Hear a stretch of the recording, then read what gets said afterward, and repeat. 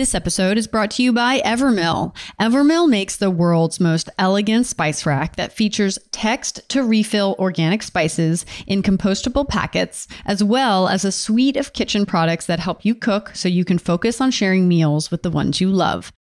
This episode is brought to you by Equipped. Equipped is a modern luxury fitness brand that creates stylish, compact, portable, and versatile fitness equipment that will inspire you to move anytime, anywhere, whether you have half a minute or half an hour.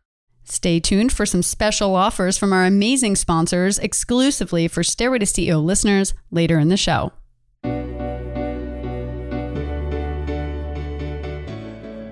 Hello, everyone. It's Lee Green, and welcome back to the Stairway to CEO podcast. It's my mission to bring you real, honest, and unfiltered interviews with some of the most innovative founders and CEOs from all walks of life. We'll talk about their climb to the top, their stumbles along the way, and the steps they took to get them to where they are. So tune in to get inspired, listen to some real talk, and enjoy the show.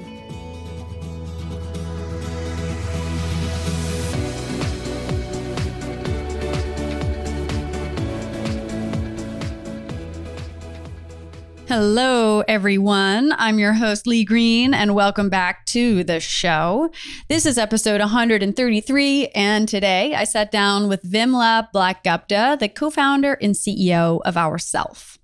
Ourself is the first ever subtopical skincare system that is defining a new category in beauty by bridging the gap between traditional skincare products and clinical procedures. Ourself's proprietary formulations leverage biotechnology to provide an at-home alternative to needles and lasers, delivering clinical-level results without the clinic. Vimla and I talked about her childhood growing up in Washington, D.C., where one of her first jobs was selling ice cream from a cart at a local mall, where she grew to become manager and realized her interest in business. She shares her impressive career journey since then, from working at Procter & Gamble for nearly a decade, to working at Estee Lauder and leading global marketing at Bobbi Brown Cosmetics, to becoming the global CMO of Equinox, and then starting Ourself. I hope you enjoyed this episode, and if you like what you're hearing, don't forget to click subscribe, leave us an awesome review, tell some of your friends, and you can check us out on stairwaytoceo.com.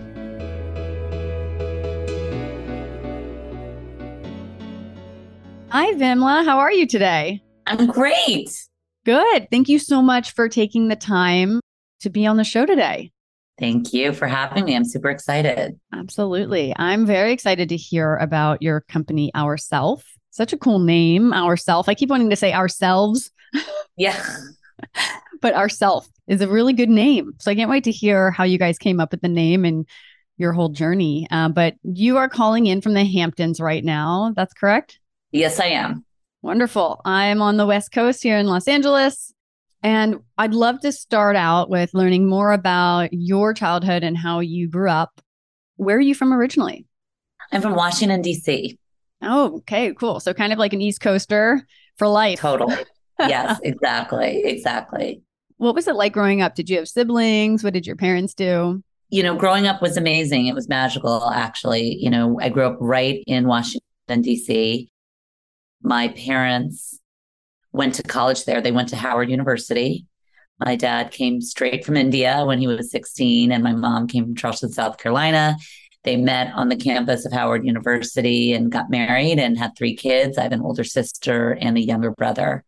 And growing up, DC was just this very magical place to be sort of in the belly of, political action, and to actually live right in the city was just so vibrant, exciting, and just really interesting. DC is super international, and I felt really fortunate to have my formative years there. It really created me and influenced the person that I am. Yeah. So how would you describe, like, what kind of kid were you, and what did you want to be when you grew up? I really loved life. I was a really happy kid, curious. I love to have fun, but I love to work hard. And I was really academic, but I also love to play and have fun. So I think I was pretty balanced. What did I want to be? It's funny, I didn't know what marketing was, quite frankly, until after I got out of college. But what I did know that I loved is I would love to go to the drugstores, honestly, and I would love to go up and down the aisles and look at product, right? I didn't have a ton of money, and I think it was all just lust, right? Looking at shampoos and conditioners and like just, what it said on the package and what it smelled like and what the fragrances were. And, I didn't know then until after college that was marketing, right? That was consumer packaged goods. And I loved it. I would love to go to the store and see what they said in store and then watch the TV commercial. It just all fascinated me. And I think it was all about desire, how and communication. And again, I didn't know that's what I was going to be until much, much later in life, but I was excited that it came quite naturally. It's so funny how things in our childhood, I've talked about this a few times on the show for those listening. Sorry to say this a million times, but as a kid, I remember one of my school teachers being kind of, I saw her as she was the leader of the pack, obviously, telling every kid what to do and da, da, da. And I was like, that's what I want to do. I want to, be a teacher, but really what I wanted to be was a leader. So it's funny, I think, looking back at our childhood, how we have these like natural interests that we don't really understand at the time that lead us to, I think, what we ultimately want to do. Absolutely. So what was one of the biggest challenges that you had as a kid growing up? Just really understanding who I was and what I wanted to be. We didn't have the luxury of a lot of money growing up. And so I always wanted to, figure out like how I was going to get the best education, get the right job. And part of that was just figuring out, well, how am I going to do that? And I think that was a challenge for me, is because while I went to school and I loved school, I loved it. And then I went to, again, a liberal arts education. You could argue that I never learned anything super practical that would just get me that obvious next job, right? I loved Latin and ancient Greek, which are not helpful. They're good for vocabulary, but unless I wanted to be a teacher, and I actually was a Spanish literature major. I one of the things I should add that colored my childhood is I went to a bilingual public elementary school. It was called Oyster Bilingual School, whereby they, half of your classes are taught in Spanish and half in English. And, by the sixth grade, by the time I graduated, I was fully fluent. And wow. So many people ask me, oh, do your parents speak Spanish? Actually, they don't. My father is Indian. He speaks Hindi, and my mom is African-American, grew up in Charleston, South Carolina. We really didn't, aside from my father speaking Hindi, we didn't really have a second language in the household. But my parents had the foresight to see that getting a bilingual education could be incredibly helpful. And particularly it was public, it was free. So I'm forever thankful for that. And that also just really colored who I am. I ended up going on to become a Spanish literature major in college, not because I wanted to be a Spanish teacher, but just because I really enjoyed it. But again, sort of had this great education, but didn't necessarily know what I wanted to be until I harkened back to my days walking up and down drugstore aisles and realized whatever that was, that's what I wanted to do. Right. So you have such an inspiring, amazing career. I'm wondering, before kind of going down the path of working for Procter & Gamble and, Estee Lauder and Equinox and all these amazing places that you've worked, what were some of your very first jobs, maybe like during college or during high school? Yeah. So when I was, in high school, I worked in so many, my first job ever, I was at my father's friend's store on Connecticut Avenue, and he sold boom boxes and saris. Saris are Indian dresses, literally those two things. So I learned about electronics and retail, and fashion all in one. So that was my very first job. But my second most profound job is I sold ice cream from an ice cream cart on the Washington Mall, on the monuments. So my station and I did that for years. I ended up becoming the manager by my senior year of high school. But we would have a ice cream cart, and all across, we had probably 30 different carts, and I would man the Lincoln Memorial for one summer. One summer I did the Washington Monument. I was sort of all over the place. And then when I became a manager, I got to ride a golf cart up and down the mall, making sure that I was replenishing all the ice cream carts with ice cream. I loved that job. That sounds pretty awesome. I think I would love to be in a golf cart cruising around. Right. Yeah. And but it was really dynamic. I mean, I remember I was so proud my ice cream cart would pull in $2,000 a day from selling Robopops, brown cows, or chocolate chip witches and ice cream chip witches and three SKUs. I mean, right. So it was just very efficient. It was three SKUs, this one cart. And I loved it because that's when I also just realized that it was business. And I loved customer service. I loved speaking. You really got to know your customers. And I loved it. And I loved becoming a manager. I loved, sort of seeing the progression of my career, selling ice cream. And I made a lot of money. I really did. Minimum wage. I mean, by the time I was a manager, I was making $8.75 an hour. And I saved up a lot of money when I went to Duke University. When I went to Duke, I had scholarship and I had loans, but I had money in my pocket, and that meant so much to me. And I continued to work all through college, but I really, so much of my sort of formative years were about working. And so going to college and knowing I had to go to class, but also I had work study jobs. It was just part of who I was. And I had the great luck of, so one of the things that I also loved was photography. My father was a photographer, and I went to Duke. Your dad was a photographer? Yeah. My dad was a photographer. Really? Yeah. Where was he a photographer? So I grew up in Delaware, and he kind of served the tri-state area, so like Pennsylvania, New Jersey, Delaware.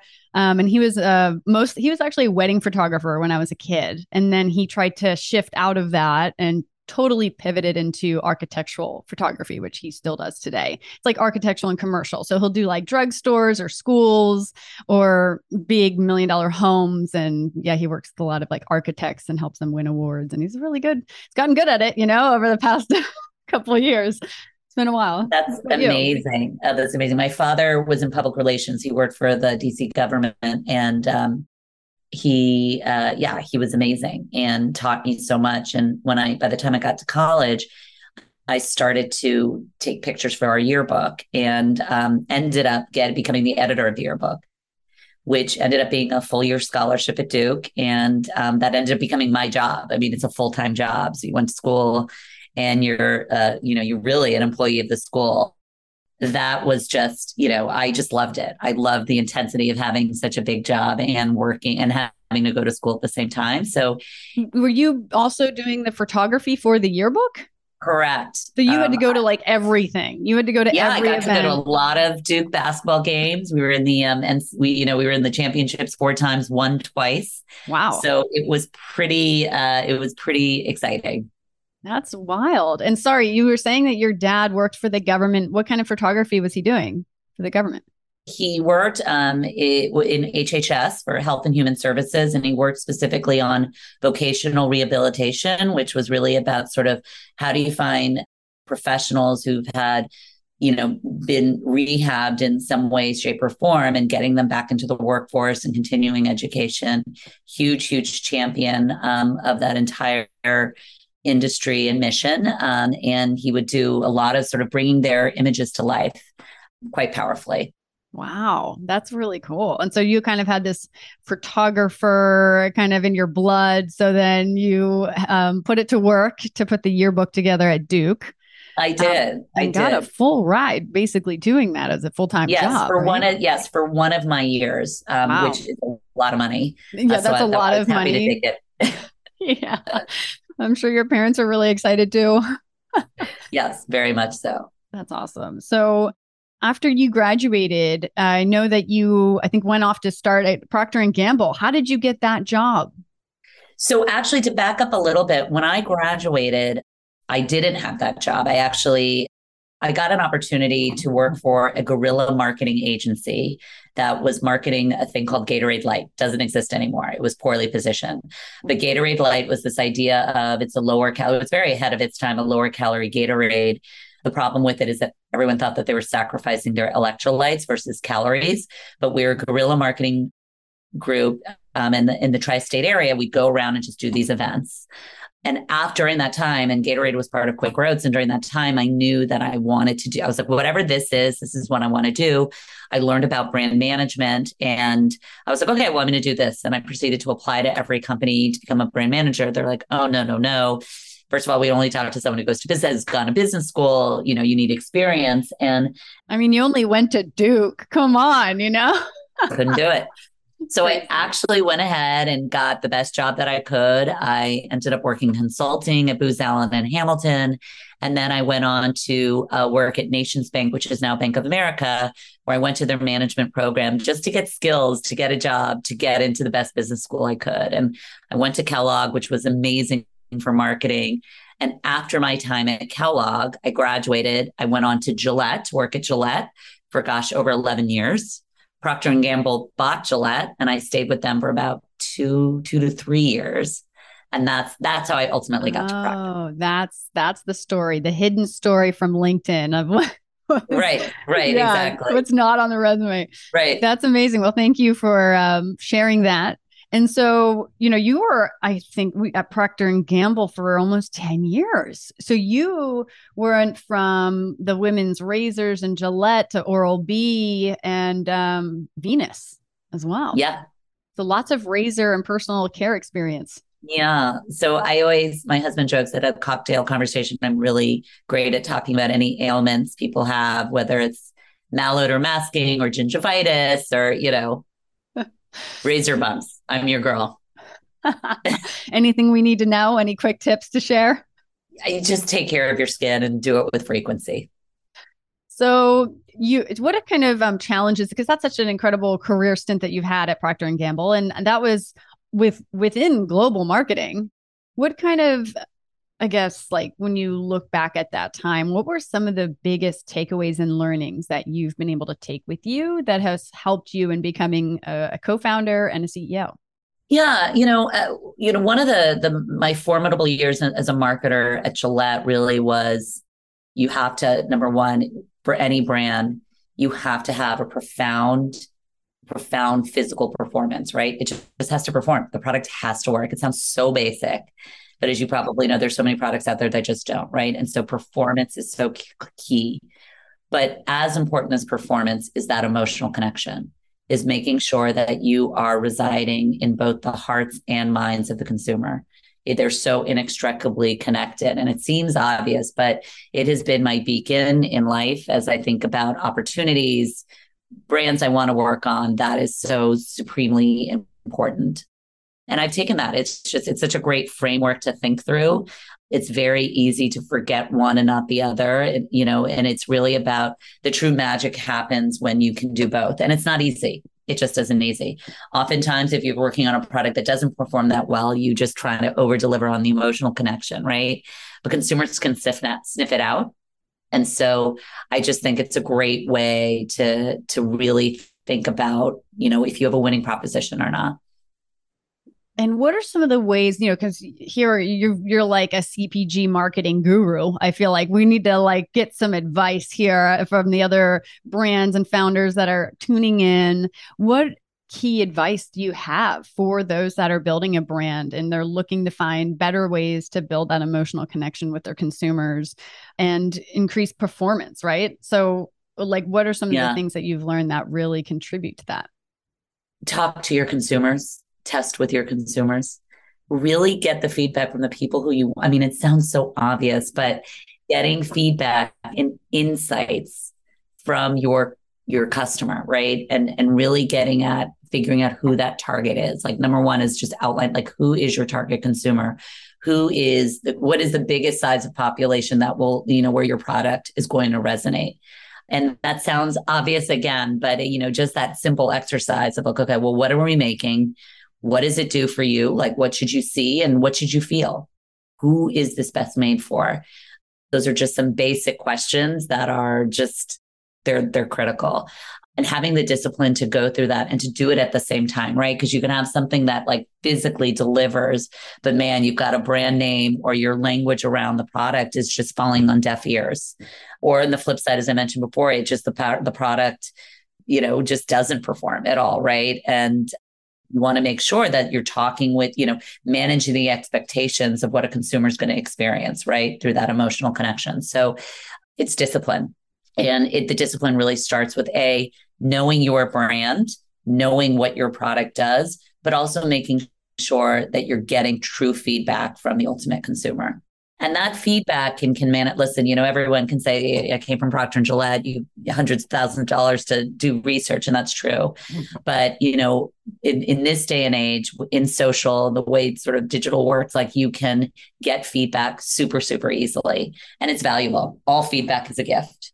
Yes, feedback is super important. And I know that there's a few ways that I've heard that founders have done that, whether it's just doing a survey through just a survey to a pool of people that they've put together themselves that they believe are their customer base, or sending out kind of an anonymous survey, I think through MailChimp or something like that. Exactly.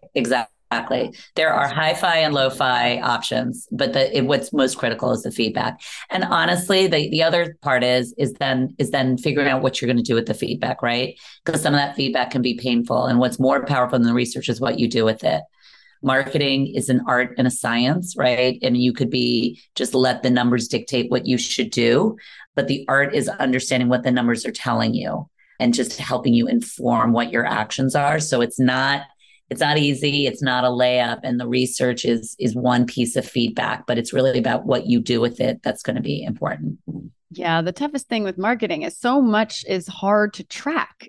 There are so many things that you can track, but even in the world of influencer marketing, sometimes that's really, really tough to figure out how many touch points it takes. And there's so many, when you're working with a lot bigger influencers and it's more about brand awareness, how do you even track all of that? Right. So is that also what you're talking about when you're talking about art? Absolutely. It's an art and a science. And you have to have a lot of sort of emotional intelligence, right? Just to really understand, how, whether if it's an influencer, are they going to resonate with your audience? Do they really speak to your brand? Do they feel authentic? Everyone talks about authenticity and it's critical. Consumers are smart. Consumers have a PhD in all the categories we're working in. They also have a PhD in understanding how marketing works. So the last thing you want to do is be untruthful in any way and inauthentic, because it'll all fall on deaf ears. Right. And so then you went on to work at Estee Lauder. What made you kind of shift from Procter & Gamble to Estee Lauder? It was just an amazing time. Estee Lauder has always been a company with brands that I've always admired, and they were going through a transition. The Lauders had done such a masterful job, obviously, with the company, but they were ready for their next stage of growth. And they had just hired Fabrizio Frida to be their CEO from Procter & Gamble. And he was amazing. He had most recently led Pringles. And so there was always this joke of, what is the Pringles man going to do to Estee Lauder? It turns out unbelievable things. And I was being recruited at that time by an amazing woman named Jane Hudis, who remains a mentor of mine today, who was running an incredible group called Beauty Bank. And Beauty Bank was really on the forefront of figuring out new distribution for the company, new brands. They quickly saw that there was emerging a new consumer that wasn't looking for the tried and true brands. This was all before the internet, right? They were seeking what's new and different. They were shopping in different places. And Beauty Bank really existed to meet the new consumer where she and he are. And so I was recruited by them to run a group called Idea Bank within that group. And Idea Bank was really in charge of creating those next big ideas. And whether it was helping the acquisitions group thinking about, okay, are these great brands to think about purchasing, to creating brand new brands. And so it was a great opportunity for me. Procter & Gillette are known for their innovation, but to be able to now take that know-how on sort of how do you marshal innovation and do it by creating brand new brands, that was really my opportunity to do that, to leave the mothership and go to another mothership and do that again. And so it was the thrill of a lifetime, super, super exciting. And, after doing that for about 5 years, I then went on to lead marketing as the SVP of marketing for Bobbi Brown. Great brand. Great brand. Amazing founder. Got to work for Bobbi herself, who was just the master, right? Yeah. She's the master of innovation. She's the master of branding. She's the master of authenticity. And she's also the master of just knowing she knows what a woman wants, right? She just knows and is relentless in delivering against it. I learned so much from her and had the great honor of leading that brand and marketing as it continued to expand into new markets, create new products, go into skincare, and really be a very, at the time, it was one of the first very digital first brands. Bobbi, when I was there, we created this was crazy. I think I almost got fired for it. We created a new channel on YouTube of all places called I Love Makeup. We're going to create a channel on YouTube and have influencers run it. And which was like, if you can imagine back in the day, that was just crazy town. But, Bobbi and the entire brand was all about experimenting and doing things differently, and they continue to do so today. So that again was just an amazing experience. Yeah, that's awesome. So you were there for a while. What were some of the biggest challenges that you've faced in these amazing roles that you've had? Like, what are some of the big lessons that you've had to learn, maybe the hard way? I think it's about being brave and a bit fearless. It's really hard. Whether you're working on a new brand or existing brand, you don't want to break it, right? So when you're in a new brand, you're super precious. You don't want to piss anyone off, certainly not your consumer. You want to make sure everything that you're doing makes sense. So you're very, very careful, but you still have to be fearless. And at one point you just take a leap and you're going to go for it. If you water down everything, you're just going to be like milquetoast. No one's going to be interested in you. You've got to stand for something. So that having the courage and the know-how to stand for something. When you work on an existing brand, you have the same fear, right? You're like, well, this has worked for years. I don't want to rock the boat. But part of beauty and the pace of beauty is about innovation and continuing to define. And when you work on something like Bobbi Brown, there's huge expectations that she's always going to find and create the new and next. And so what I learned about was being fearless. And being fearless does not mean being irresponsible.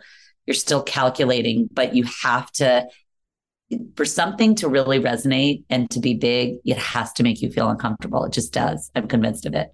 You can't just have warm and fuzzies. It has to keep you up at night. And I learned a lot about that. So for example, even with that example I mentioned you about, I Love Makeup, that was an opportunity for Estee Lauder as a company on the whole to start to experiment being in, working with influencers and to be on things like YouTube. There was a time when brands, understandably, and companies were incredibly trepidatious to go on these platforms and to work with people outside of sort of a professional network, right? Influencers was just this very cottage industry. It was really scary. And scary from the perspective of will this ruin the brand, the image that we've set for ourselves, the bar that we've set? Is this going to ruin us and make it feel a different way than we are trying to aim for? Right. Yeah. Right. That's exactly. Very an old, that's like the pre-social media, influencer marketing world that used to be fashion and beauty, New York in general. I feel like yes, I remember that a lot about just brands being very fearful of that. It's so funny because it's just such the opposite time now. It's just the opposite time. But still, what I would say is that there's still caution, right? Because what you don't want to do is, because the stage is so public and so big, you want to make sure that you know how to be in the mediums that you're in, right? And, brands absolutely, you don't just go on TikTok, right? Your brand has to you have to be authentic, but you have to also understand how the platform works and how your brand can really resonate with the consumers and their expectations there, right? And so it's what I love about brands is that it is scary, but it's also super exciting because when you get it right and you're over delivering for your consumers, it's magical. And so after Estee Lauder, you became global CMO of Equinox. So when you shifted, you were years in the beauty kind of space and personal care, and then Equinox. Why the shift? You needed something, you wanted to change it up. What might be little known is that it actually wasn't a big shift for me. So while I was at Gillette and Procter, I've always been a wellness enthusiast. So going back to my childhood, fitness and it just made me feel good. It made me feel like you didn't have to have money to do it. You just had to have your feet and you could run and move. And that movement for me, I remember when I was young, I was to me, well, that idea of wellness is beauty and beauty and wellness, for me, that was sort of my DNA from the beginning. And so then I had always been really big into fitness, became an instructor. I was a yoga instructor. I became a spin instructor. And actually, while I was at Procter and Gillette, I was a spin instructor. So I taught 5 days a week at 6 a.m. at a bunch of different gyms across Boston. So I was at Equinox, I was at Crunch, I was at Boston Sports Club. I taught everywhere. And when I was at Bobbi, I actually had 2 kids. I had my son and my daughter, and this idea of the fusion of wellness and beauty was becoming just this new thing. And what's exciting to me about Equinox was that it was about products. They had products, but they also had experiences, and experiences became the new product. And I was like, gosh, what an opportunity for me. I have had this long career. And again, being fearless, I wanted to start to progress, right? To sort of really bring my beliefs and my lifestyle to fruition. And what better opportunity to do it, with the most luxurious, inspiring, fitness clubs in the world. And so it's a great opportunity. I joined at a time when we were also creating the first luxury fitness hotel. It was so exciting to be a part of that. And again, I mean, crazy idea, but why shouldn't we? And so that category expansion was super interesting. The brand, again, progressing the brand, Equinox has been a brand that has had the mantra, it's not fitness, it's life.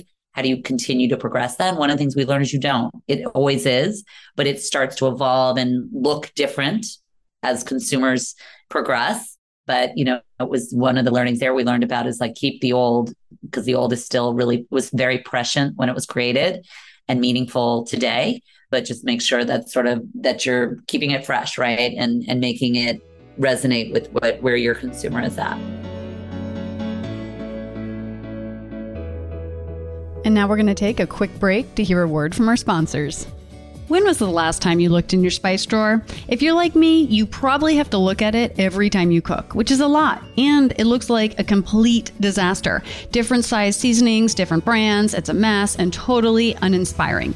That's until I discovered Evermill, the most beautiful and inspiring spice rack I've ever seen.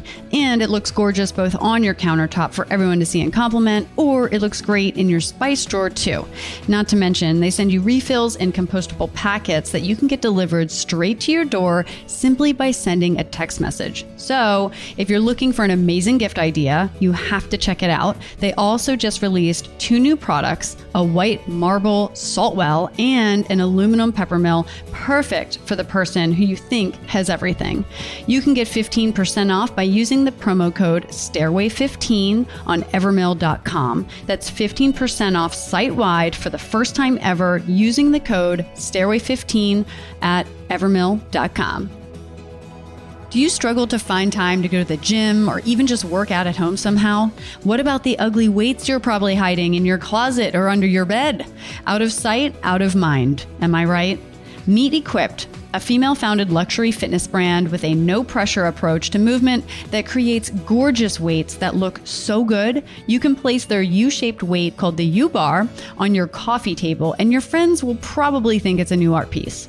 Or if you're on the go, just throw on their U-Wrap super stylish vegan leather ankle weights so that you can get a little workout in while running your errands in style. Featured in everything from Vogue to the Financial Times, Equipped makes it easier to move through life. And if you're looking for a great gift idea this holiday season, you can get 20% off on equippedmovement.com using the promo code STAIRWAY20. That's 20% off luxury fitness equipment using the code STAIRWAY20 on equippedmovement.com. Thank you so much to our amazing sponsors. I hope you're able to take advantage of these exclusive deals designed just for you. Now let's get back to the show. And so, how did you get the idea for Ourself? What's the story behind how that emerged? After I left Equinox, I was, consulting and exploring I was sort of ready to do the next thing. And I didn't know what it was. But one thing I did know is I didn't want to go back to beauty. And the reason why is that I loved beauty, but I also found beauty to be very much the same. Everyone has very similar technologies. It's a lot of genius marketing, right? Who can get the better celebrity or the better packaging, and who has better ingredients or better colors. And I don't knock the beauty. They're amazing, and I loved working them. But I was ready for something very, very performance oriented.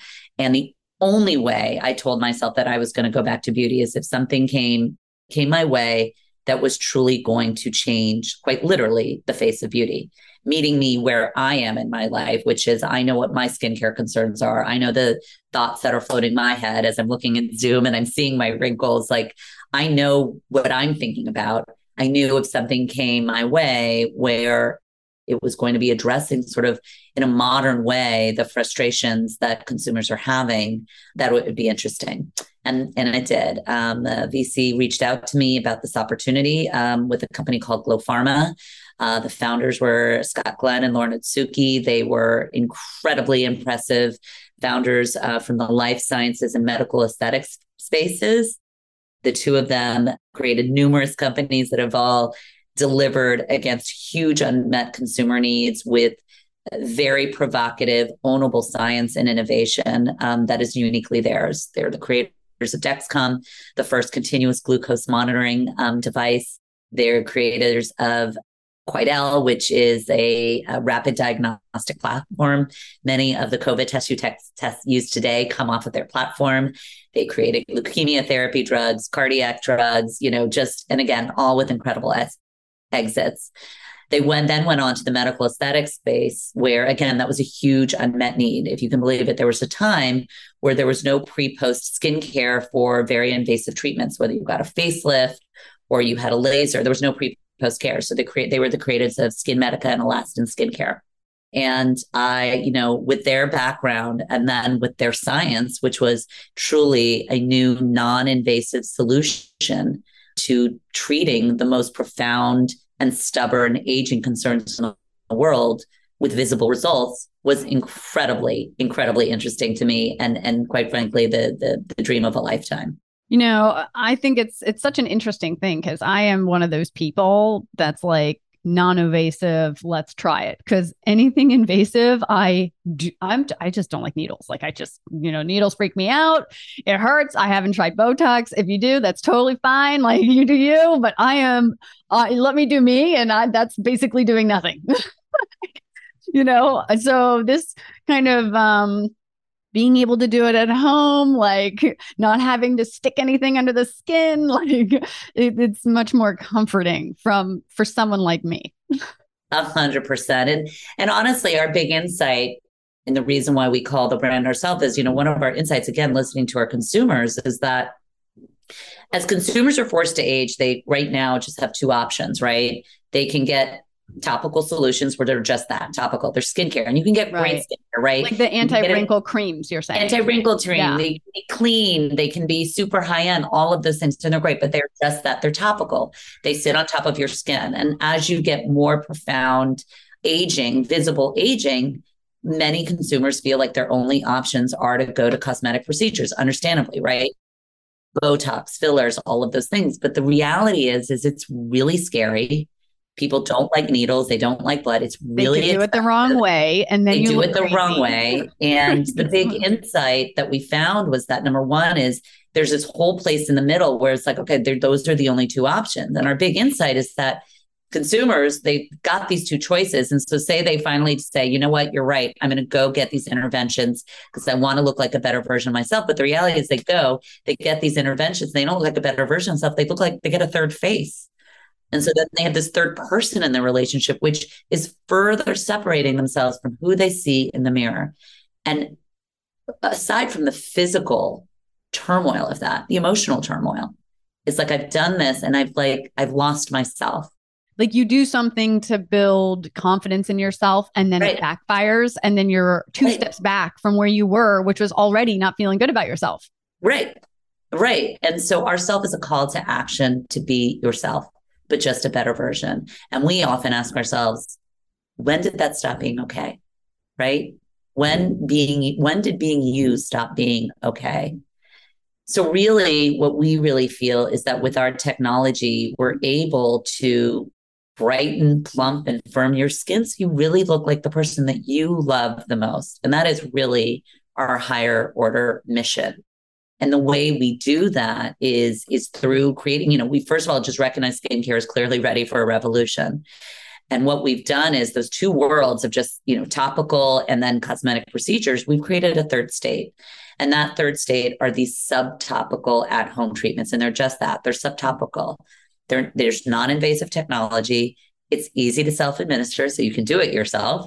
And it's available to all. And you actually get visible results. So I took a look at a few different things from Ourself, which, I mean, I'm not shocked since you're the marketing guru here, that the packaging and the branding is gorgeous. Big shocker. But the font that you guys used for the logo is so cool. I love it. It's really cool. And then the color scheme and even just, the packaging, it's really, really nice. So I tried 3 things. I tried the Daily Renewal Cream this morning, which is amazing. Smooth, really nice. I have it on right now. I love it. Another thing I have on right now is actually— You look beautiful. Thank you. This other thing is this lip conditioner. This is like high gloss. It's like lip gloss. But it's so much more. So maybe you can help me understand all the benefits of this lip conditioner that I'm wearing right now. Absolutely. And then did you have a chance to try the lip filler? I didn't, but I tried the sunscreen, which was really nice. We went to the beach yesterday with the family, wore this, didn't get burnt. And it went on really nice. The one thing with sunscreens that I find are really hard, especially this is SPF 50, it's like a layer of white, This went on so nicely and smooth and just like, it's a great sunscreen. Oh, that's so great. The lip filler I have right here. I didn't try it yet. I think because I didn't know what to do. Maybe you can walk me through it. Sure. Do you want to do it right now? Yeah. So let me first tell you. So what the lip filler does is it replaces the hyaluronic acid that was always meant to be yours. So your lips are 100% hyaluronic acid, right? And as you age, your hyaluronic acid depletes itself. And what we do is we are able to profoundly deliver and infuse your lips with hyaluronic acids to reclaim the lip volume that was meant to be yours. You get definition, you get suppleness. And what we're able to do is over time, as you keep using it, is it's buildable, right? So you get that you'll get an instant plumpness and a nice little instant redness. But over time, as you keep using it, you'll build it. So we can do it together. So first, I want to show you a feature of your lip filler. So at the very bottom, there's another cap. If you open that up. Oh, it's a cap. You'll see there, that's the lip cartridge. And when you buy it, it comes embedded with one, and then you get an additional one in your package. I was wondering what that was. I was like, am I supposed to stick a needle in this thing? Because it looks like one of these. This is it, right?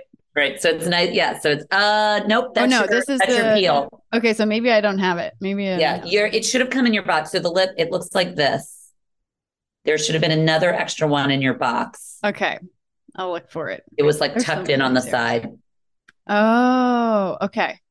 I'll go find it. Okay. So this is, you're saying it's refillable. So I don't have to, you don't buy a whole nother thing. You could just, and by the way, it's super addictive and it's really nice to have just those refills around. So it's just like a blade razor model, right? You just put the blade back on. How Venus of you. And exactly.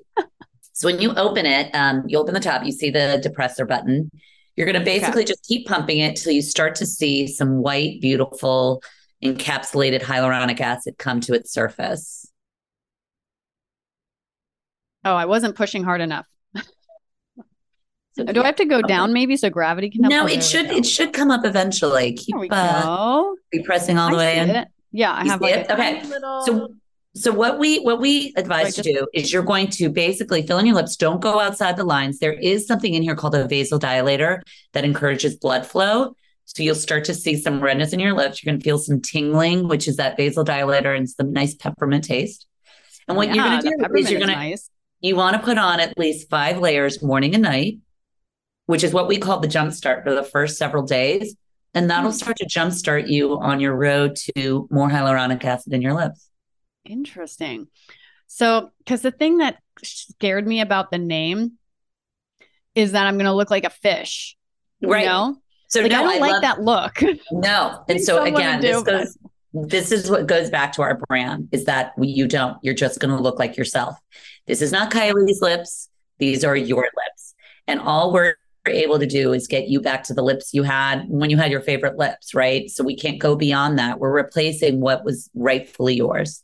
So if you think about the height of your lips, if that was when you were 20 or whatever it was, that's what this is meant to do. And I'm so glad you brought that up, because that is truly the distinctions for those people who are like, yeah, I noticed that my lips are thinning, but I still want my lips. Right. It's like, I'm proud of thin lips, like I'm cool with those. I don't need to have them much bigger. Exactly. So this is just a little pump, and it's fun, and it's just a good boost of confidence. I love it. And then the accompanying lip conditioner, which you have right now, is literally the best lip balm I've ever used in my life, because in addition to giving you this just super high shine that is not sticky, it is also infused. It's infused with vitamin E. It's infused with hyaluronic acid. And so it makes itself just the perfect partner to that lip filler.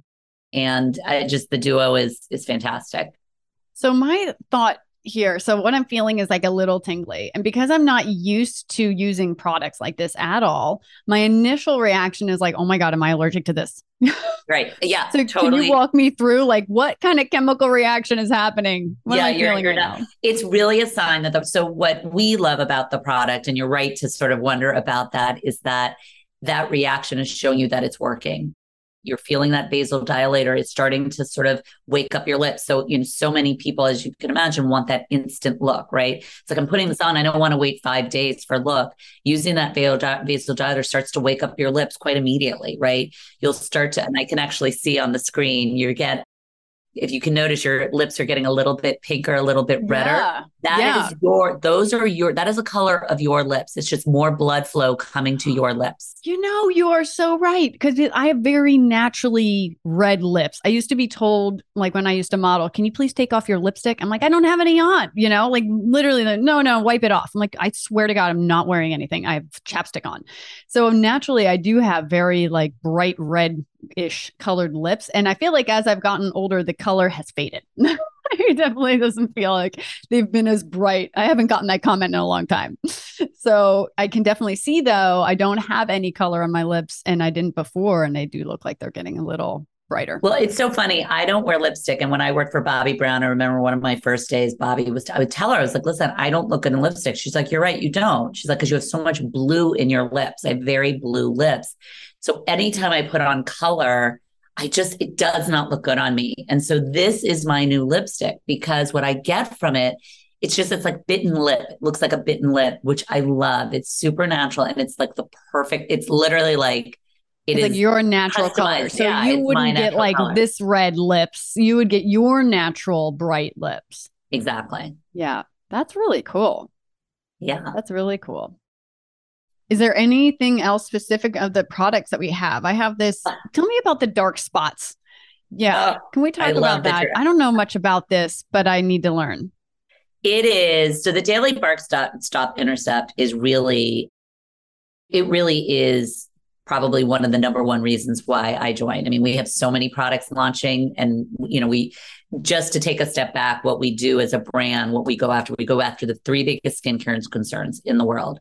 That's hyperpigmentation, lines and wrinkles, and sagging skin. Doesn't matter where you go in the world. Those are the top three concerns. They might vie for first or second position, depending on where you are. Like in North America, it's lines and wrinkles, then it's sagging skin, then hyperpigmentation. If you go to Asia, it's sagging skin and hyperpigmentation, but they're the three biggest. And the lip filler, which we just talked about, was really our filling, right? It's going after sagging skin or loss of volume. And so we have that in for your lip. And we're also launching a hyaluronic HA Plus replenishing serum for your face. For hyperpigmentation, we have an entire regimen to address hyperpigmentation. And I'm an acute sufferer of melasma. I've been my entire life. And I've spent my life going to dermatologist offices, using Triluma and muesli, and getting peels and getting lasered and Fraxel and Clear and Brilliant and all those things to get results. But then it just comes back the minute I get out in the sun. And so this is truly a regimen that you can use at home. The hero of this regimen is our Daily Dark Spot Intercept. It has subtopical brightening technology. And what this product is able to do is it's able to knock down your inflammation, which is the precursor to hyperpigmentation. So it actually knocks down that inflammation, so that redness in the skin, those the brown spots, and gets you to a much more even stone. And what it's doing is basically intercepting hyperpigmentation before it begins, like really halting it at the root. This product is a lifeline for me because, dissimilar to some of the other products I described, you can use it morning and night. And if you just keep using it and you use your moisturizer and you use an SPF, you can keep those dark spots from reoccurring. If you're looking for an instant solution as part of your regimen, starting it off with what I think you had, the peel there, we have 2 peels.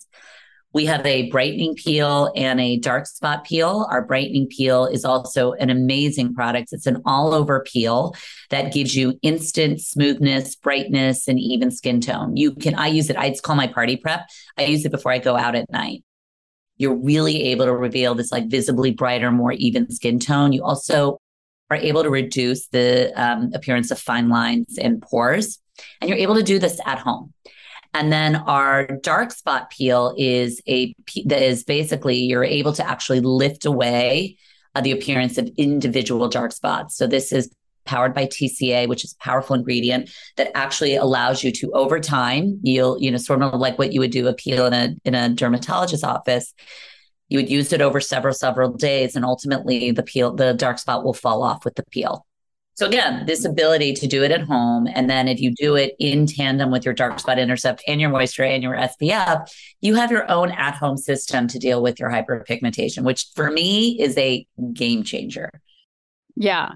And so kind of going back to this moment of realizing this is the next thing you were going to go build and do, and which I think it's almost been 2 years now, a little over. Yeah, I started in January of 2021. So pretty soon, coming up on 2 years.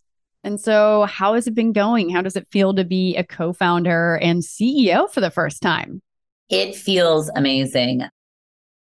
Becoming a co-founder about a year ago, that was the thrill of a lifetime. To be able to create this alongside Lauren and Scott was just, the thrill of a lifetime. I've learned so much from them. They've been so appreciative of my background. And I just think as a trio, it's just really worked. And then now to become the CEO, which is the greatest honor of my life, that happened in July. I'm really proud, quite frankly. I'm just really proud to be able to lead this team, this brand, and to deliver for our consumer. That's our North Star, is delivering for our consumer and what she and he want, and quite frankly, that they deserve. And I feel so proud that I am able to work for a company that is actually developing true science that is going to deliver the results that have evaded us until now. And so to be able to do that and do it, with a brand that is also, again, let's go back to the beginning of the conversation, that's emotionally connecting with where the consumer is right now, and positing these ideas that you're okay, you're enough. And that's just been super meaningful for me. And speaking of those kind of like self-limiting beliefs that we have about our looks, what are some of those maybe limiting beliefs that you've had maybe about yourself in building a business for the first time? Totally. Oh my gosh. I mean, every day, right?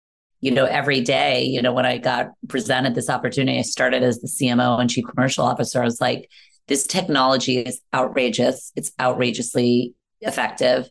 Can I deliver a brand that's going to stand up to this technology, right? And it was very tempting, right? To all the voices in your head, like it has to be a science brand, and it has to have like exponential numbers, and like it has to be a brand that you can't pronounce, like to be sciencey. And what I was so thrilled about was that, and I had so many insecurities about this, was that everyone was willing to actually have the science stand for the science, but have the brand emotionally connect. And that was a huge fear for me, because I was like, am I doing a disservice to this profound technology? For the first time we have this technology, shouldn't the brand just be something you can't pronounce, right? And so, lots of concerns about if I'm doing the right thing, concerns about, am I the right leader? I've never been a CEO before. I've never done it. And so the fact that they would trust me with this role is I have huge insecurities about, but it's actually what propels me. It is the fear that makes me want to leap out of bed, but it's the conviction around what we're able to do. And and I'm resolute on wanting to serve the consumer. I know we're going to make this a success. There's no reason for it not to be, because it's the right product, it's the right brand, it's delivering against the right need, and we serve the consumer. So I have tons of fear, but it propels me every day. It's so funny how I feel like this balance of fear that propels us versus like the confidence and kind of that knowing or those feelings around it being successful because you believe so much in it. It's like that combination of the two. You can't have just one or the other. I feel like both of those things are so important. I hear it very often in a lot of my interviews that there's this sense of, can I really pull this off? Wait, actually, I am pulling this off, but I always kind of knew I could. It's like, it's interesting. Absolutely. So before we wrap up, when you look at your journey in your career history, what are some of the pieces of advice that you might have for aspiring entrepreneurs really wanting to take the leap and maybe thinking I should stay at my job a little longer, or they've been sitting on an idea, or they're in the trenches right now and they're like, what am I doing? One of the parts of my path that I haven't told you about, and I'm glad you're asking this question, is I'm going to sound like a fossil, and I am, is when I was at Gillette and the internet had just started, I started my own internet company while working as a full-time executive. It was called Bag Envy. I started with a girlfriend of mine who was at Yahoo. We did it out of our homes. We found hard to source handbags from around the world and sold them. We became an overnight success because InStyle, we had no marketing budget. InStyle voted us the best new website in the world, gave us 2 pages in the magazine, and that was history. And we proceeded to run this business for 5 years while we both worked at our jobs. And I am so glad I did that because it allowed me to get it out of my system, but with security. For me and my risk profile at the time, I had conviction. We just dipped our toe in it and ended up being a huge success. But then it all became such a success that we came to a point where we had to really figure out this is what we wanted to do full time, right? And we had such great success and so many problems that we got to a point where we all sort of abandoned it, right? And I was glad I got it out of my system. But I always knew from that experience that I needed to ultimately be in a role that had that entrepreneurial, because that's where I'm the most creative. That's where my best ideas are heard, quite frankly. And so I knew I would come back. So for me and my risk profile, doing it slowly made the perfect sense to me. And then it made sense for me now in this role, because for me, this was still a bit more calculated. It's entrepreneurial for sure, but it's also my co-founders are super experienced. They have the technology. I know it's going to work. It's going to just really be up to us to make sure that we've got the brand and we're commercializing this in the right way. My advice to everyone is you should follow your dreams. You should follow that hunch. You've just got to figure out what's the best way to follow it that fits with your risk profile. Right. Can you afford to leave your job or not? And if you can't, that's fine, but try to find a way to make it work for both. Right. Whereas I'm like the type of person who would just quit their job. I ask that question all the time. Can you broke and miserable? Right. And I ask this question both ways. Can you afford to leave your job, and can you afford to stay? Because there's a cost. There's a cost on both ends, and you've got to decide, which one you can deal with. Right. Just, I think, one final question that I have in your journey of building your business, when you think about maybe one of the biggest challenges that you've had and how you've had to overcome it, I think there's a lot of struggle out there with entrepreneurship, a lot of people feeling alone in building their business. And what is maybe some advice that you have or things that you do to keep yourself positive and motivated kind of every day in the right mindset? 100%. You have to do something for you every day. You have to, just to give your space the time to think, because otherwise you will be lonely. You will just be in your thoughts. So find out whatever that is. For me, everyone knows it's about me. For me, it is, it's Pilates or running or cycling or swimming, something active. That's for me. That's my place where I think the best. And I feel like I've got that time. So whatever that is for you, whether it's painting or photography or cooking, like whatever that is, I just could not recommend that enough. The other thing I would say is make sure you are connecting with your friends and you're connecting with your other colleagues. I feel so fortunate that I've just got an amazing group around me, whether it's friends or colleagues or family, where I can talk to them and talk about my fears. And what's so nice is to hear about other people's fears and what's going on at their job and what are their frustrations. Because whether you're at a big company or an entrepreneur, there's actually a lot of similar themes. So just realizing you're not alone and you're not the only one is the best therapy, I think. Absolutely. Well, thank you so much, Vimla, for being on the show today and sharing your amazing journey. Thanks so much for joining us. All right. Talk to you soon. Thank you so much for having me. Thank you so much for listening to the Stairway to CEO podcast. Once again, I'm your host, Lee Green. And if you have any burning business questions, please feel free to reach us at www.stairwaytoceo.com. We'd love to hear from you. And if you like what you hear, be sure to subscribe to the show, tell your friends, leave us a review, and follow us on Instagram at Stairway to CEO. Until next time, guys, keep on climbing.